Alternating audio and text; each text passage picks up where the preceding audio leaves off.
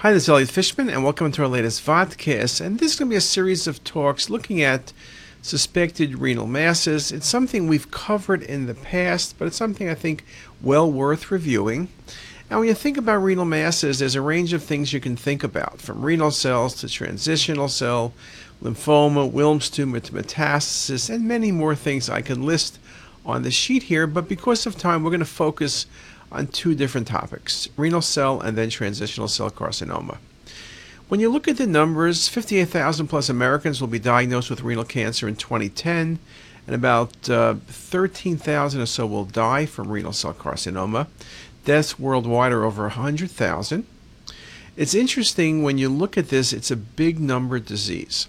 Typical age is over 55 years. Obviously, patients with renal tumors can occur earlier, particularly with certain syndromes, von Hippel-Lindau. You end up with renal cell carcinoma in your 20s. And of course, we do typically talk about tumors in children. Then we speak about Wilms tumor, though occasionally you will see renal cell carcinoma in a teen or even younger. When you think about the tumor types, and that's very important for outcome as well as for management, 92% or so are clear cell renal cell carcinomas and about 8% are papillary. We talk about risk factors. Male gender is one of the risk factors, but things from smoking to obesity to high blood pressure, all things we consider. There are certain more unique risk factors. Patients on long-term dialysis get small renal cell carcinomas. I mentioned von Hippel-Lindau, that one of the things you do get besides pancreatic masses is renal cell carcinomas at an early age, and then certain carcinogens. We always like to look at the requisition and look and say, oh, the patient has hematuria, rule out renal mass. And hematuria is indeed a good finding, but in reality, only about 40% of patients with renal cell present with hematuria. Presentations can be very variable, from flank pain to weight loss and fever, hypercalcemia. I guess in many ways it depends where in the spectrum do you detect the patient's tumor. If it's detected late, then it's often that weight loss, fever, and back pain that indeed will do it. These days, about 2/3 of renal cell carcinomas are picked up incidentally on other imaging studies, so many of them are going to be in an earlier stage, and that can indeed be helpful. Now, even the term hematuria does not necessarily mean a patient has renal cell carcinoma, because there are many different causes of hematuria. And even looking at this list, we need to think about things in terms of protocol design, because we need to talk about things like microscopic and macroscopic hematuria. In patients with microscopic hematuria, neoplasms are indeed uncommon, even in an older population. With macroscopic hematuria, everything changes. Then the risk for malignancy is high, found in up to almost 30% of cases. And even in younger patients, if you have macroscopic hematuria, we need to worry that you have some sort of tumor. And that occurs even in patients under age 40. Now, one of the things, of course, that CT has provided, besides increased lesion detection and classification, is in terms of management of patients, in terms of treatment. Classically, there was only one thing to do, nephrectomy. Now, we do classic nephrectomies, but we do more partial nephrectomies than classic nephrectomies. We do ablation. In patients with advanced disease, we do chemotherapy or immunotherapy or even vaccine therapy. And you can see the better imaging gets and the better the surgeon's experience get, things change. Initially, for partial nephrectomy, the tumor cutoff was 4 cm or less, and now it's 7 cm is the usual cutoff. Partial nephrectomies can be used in T2 tumors in select cases, but again, we are more aggressive, and location of tumor is a critical factor in patient selection. So one of the things imaging provides is where is the tumor. So the surgeons are indeed very aggressive, but that aggressiveness is also confined by location of tumor, not just simply size. So in terms of imaging, what do we answer? The size of the tumor. Is there involvement of the venous or arterial structures? Does it involve adjacent organs? Are there nodal metastases present? Is there distant metastasis? Distant, I think liver, I think lung, and perhaps I think bone. When you look at the challenges for the radiologist, there are really three big ones. optimize lesion detection. Okay, if you don't detect the lesion, you're not going to be able to describe it or do anything about it.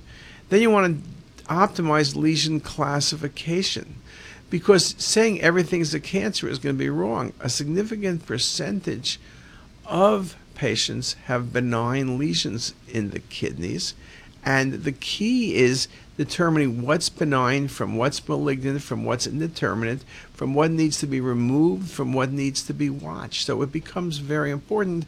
And then once we do have what we think is a tumor, we need to present the information in the correct format to the referring physician. Now, this idea about lesion detection and classification is really something very nicely shown in this article by Dyer, where he makes the point, even almost a decade ago, that as the size of the newly discovered lesions decreases, we're picking up small lesions than ever, the proportion of benign lesions, however, increases. And while we've made great strides in lesion detection, characterization or classification has lagged.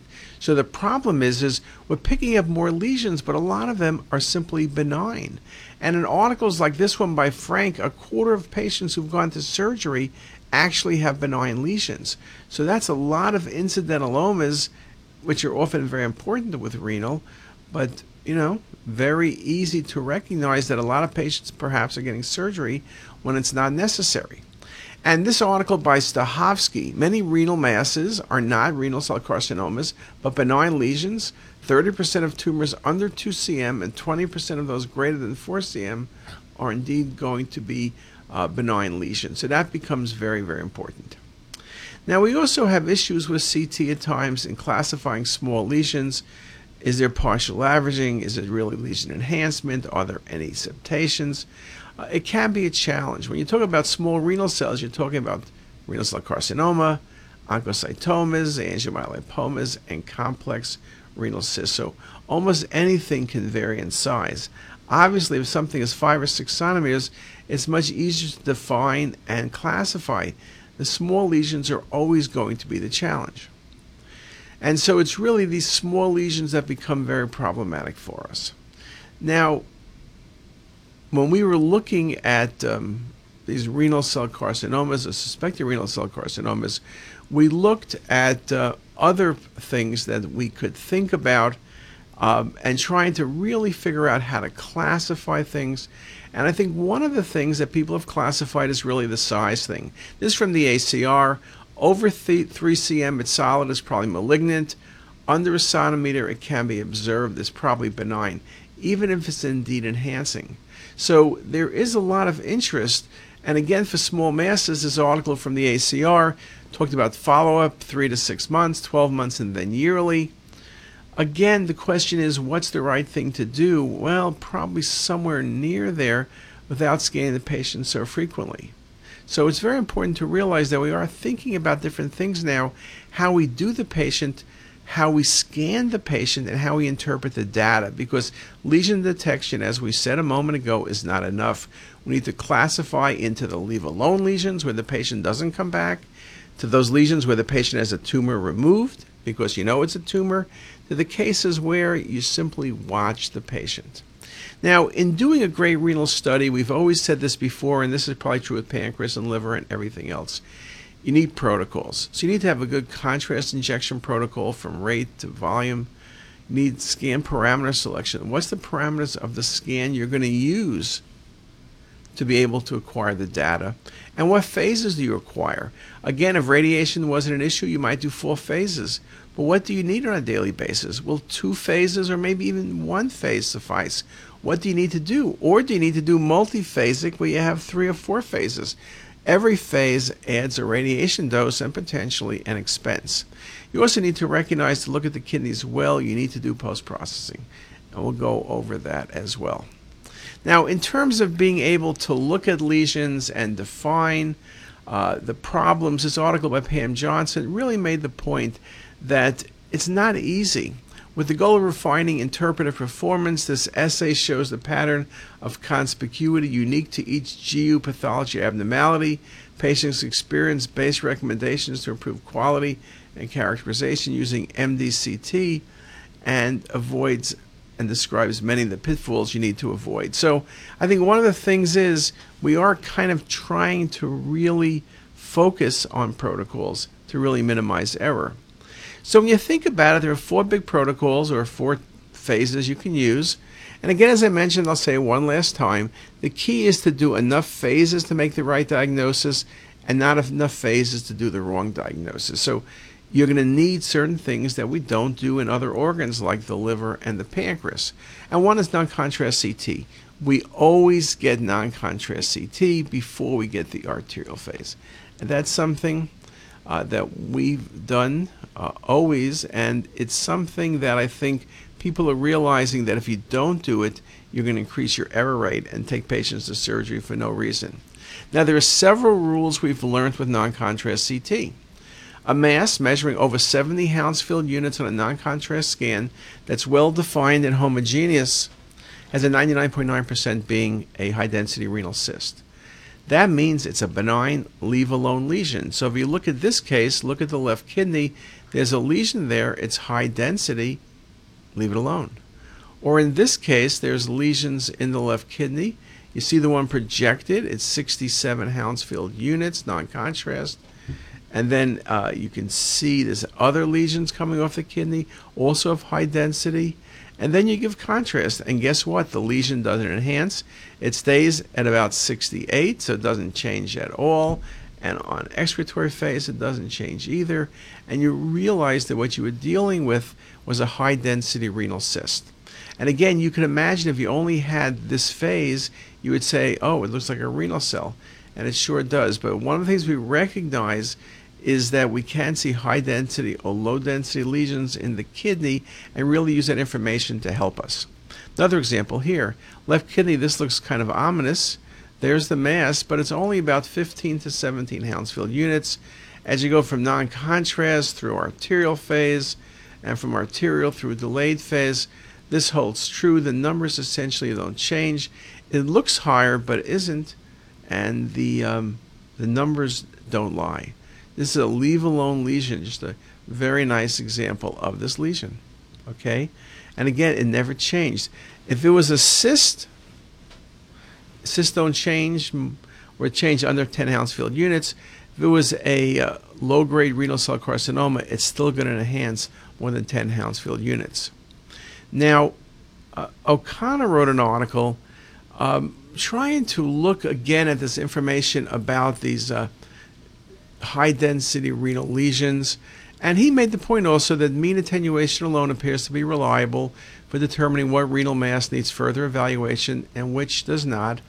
And he made the point again that masses with attenuation of less than 20 or over 70 were considered benign if they didn't have a nodule within them. And he felt that when you have 20 to 70 Hounsfield units, that's where you're going to see renal cell carcinoma. So again, he came up with this very, very nice chart.